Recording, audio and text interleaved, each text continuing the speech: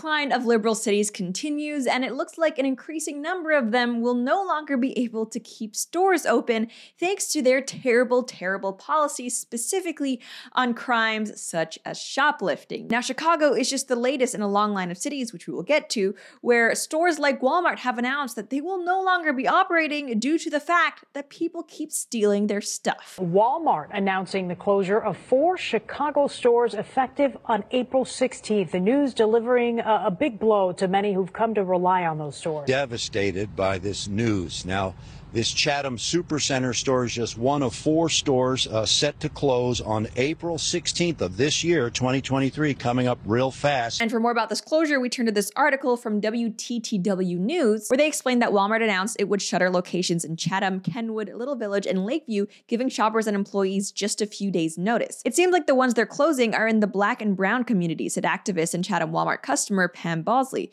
This one is busy, so I don't know what the issue is. So why exactly are these Walmarts closing? Is it because, as this one shopper seems to imply, they perhaps just don't want to serve Black and brown communities because of racism? Or on the other hand, is it, as previous Chicago Mayor Lori Lightfoot tried to explain, just that businesses don't want to take responsibility for the security of their own stores? I'm disappointed that they're not doing more to take safety and make it a priority. We still have retailers that won't institute plans like having security officers in their stores, making sure that they've got cameras that are actually operational. Here's the thing, it's not racism that's causing Walmart to close, and it's not Walmart's lack of security either that's at fault here. It is squarely the fault of the politicians who've essentially made it impossible for stores to thrive because they refuse to punish criminals. It seems like every other day social media is flooded with videos of people in some big Democrat city or another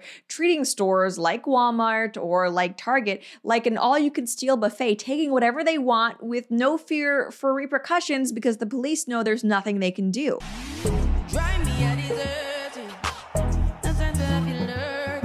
Absolutely disgusting behavior, and I feel really bad for the little girl that's in that video who's essentially not really being given a fair shot at life. Like, can you imagine if you are a child and the adults who are supposed to teach you right from wrong are encouraging you to steal from a store on video? Like, you basically, you have no shot. I hope I'm wrong. I hope this girl somehow is able to grow up and be a productive member of society.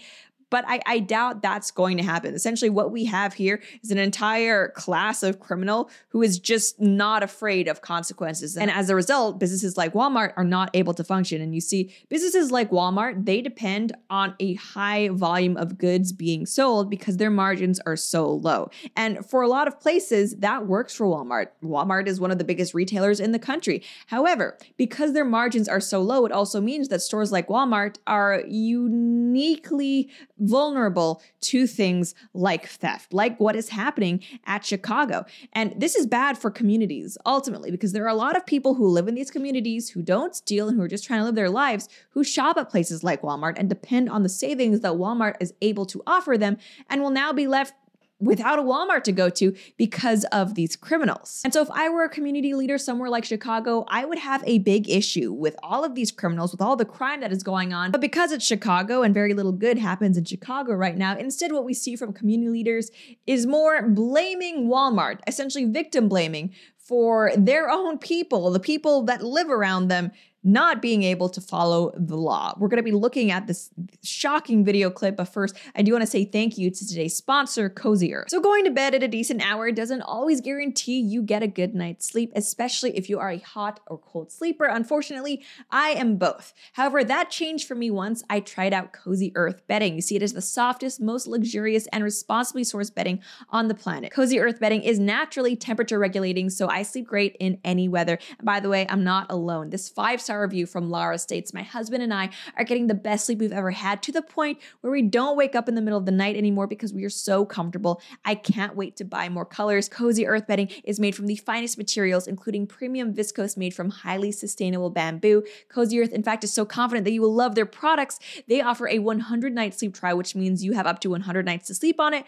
Wash it, try it out, and if you're not completely in love, just send it back for a full refund. Whether it's their luxury sheets, loungewear, pajamas, or premium waffle bath bath towels, you will love shopping at CozyEarth.com. And I say this all the time before I ever had Cozy Earth as a sponsor. For Christmas, my husband actually got me Cozy Earth loungewear because I love it so much. And by the way, the loungewear, just as amazing as the sheets. Honestly, you need everything from that site. It is all so comfortable and such high quality. So you guys can save up to 35% on Cozy Earth now by going to CozyEarth.com and entering my promo code CHEN. Again, you save up to 35%. That's CozyEarth.com with promo code CHEN, CHEN. Now, as I was saying, if Chicago's community leaders were actually serious about improving lives for their neighbors, they would be addressing the crime issue, not just because it affects Walmart, but because it affects people's general quality of life. However, instead, because Chicago is just a cesspit of leftism, we have more victim blaming going on. As WTTW also reported, demonstrators gathered Thursday outside the Walmart Supercenter in Chatham,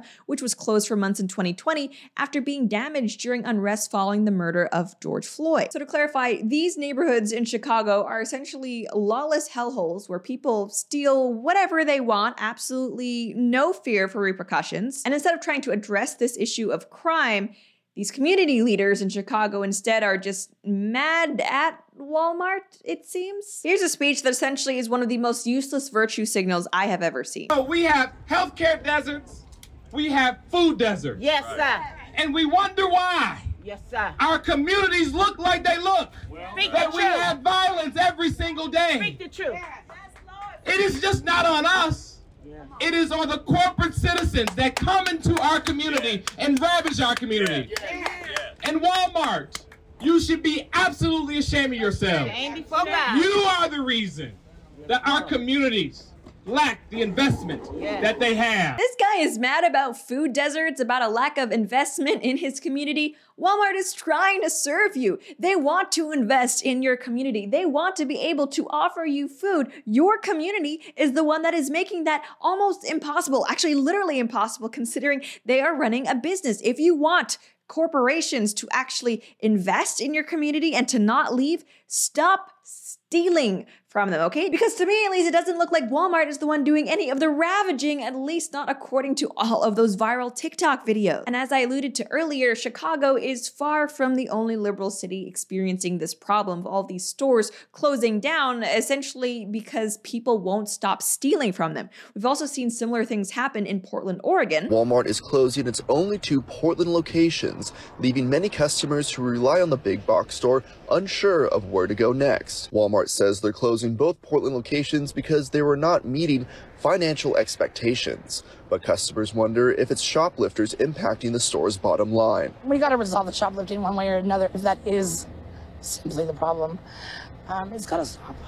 It's not just Amanda, but many households in the Lentz neighborhood surrounding Walmart rely on the store to meet their needs. And again, just like in Chicago, I feel bad for the people in Portland who are just following the law, who aren't stealing anything and are just looking for somewhere affordable to shop, but they can't because these criminals essentially won't let them have nice things in their neighborhood. That sucks. That's a terrible position to be in, but it ultimately is not Walmart's responsibility to burden the financial loss of product that's been stolen, when really these cities should just be keeping their criminals in check. And really, that takeaway that criminals need to be held accountable, that would solve so many issues here. And it really is something that can apply to Chicago, to Philadelphia, to Portland, and yes, to San Francisco. Because if you want to look at how bad things can get, just look at San Francisco. San Francisco is one of those places that's a little bit more ahead of the timeline here. In fact, things are so bad in San Francisco that it's not just low margin Walmarts that are closing, but even places like Whole Foods are being affected. As Michael Schellenberger reported on Twitter, San Francisco politicians and the local news media say crime isn't increasing, but Whole Foods begs to differ. Today, Whole Foods announced that it is abandoning its one-year flagship store downtown because of crime and rampant drug dealing. And as the San Francisco Standard further explained, we are closing our Trinity location only for the time being, a Whole Foods spokesperson said in a statement. If we feel we can ensure the safety of our team members in the store, we will evaluate a reopening of our Trinity location.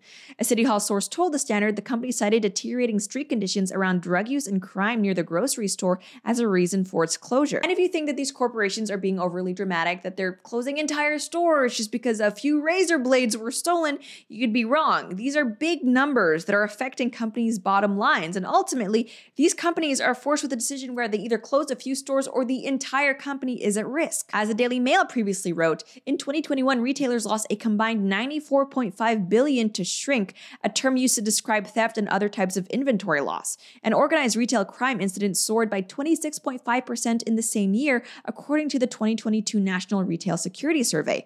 Along with brazen daylight thefts, self-checkouts have also made it easier for people to walk out without paying for items.